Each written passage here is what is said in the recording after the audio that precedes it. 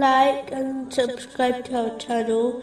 Leave your questions and feedback in the comments section. Enjoy the video. Continuing from the last podcast, which was discussing chapter 7, verse 159. And among the people of Moses is a community which guides by truth and by it establishes justice. Specifically, it was discussing the importance of justice. One of the major reasons why society seems to be digressing is because people have abandoned acting justly.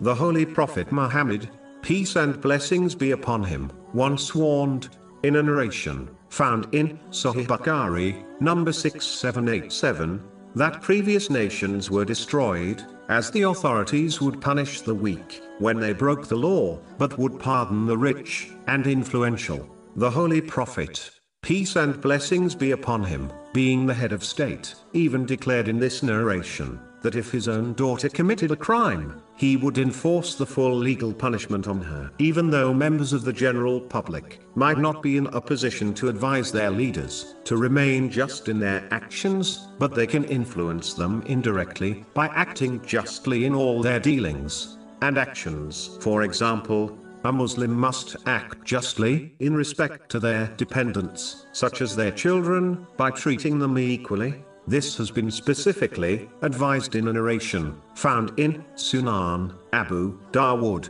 number 3544. They should act justly in all their business dealings, irrespective of who they deal with. If people act with justice on an individual level, then communities can change for the better, and in turn, those who are in influential positions, such as politicians, will act justly, whether they desire to or not. Moving on to chapter 7, verse 160.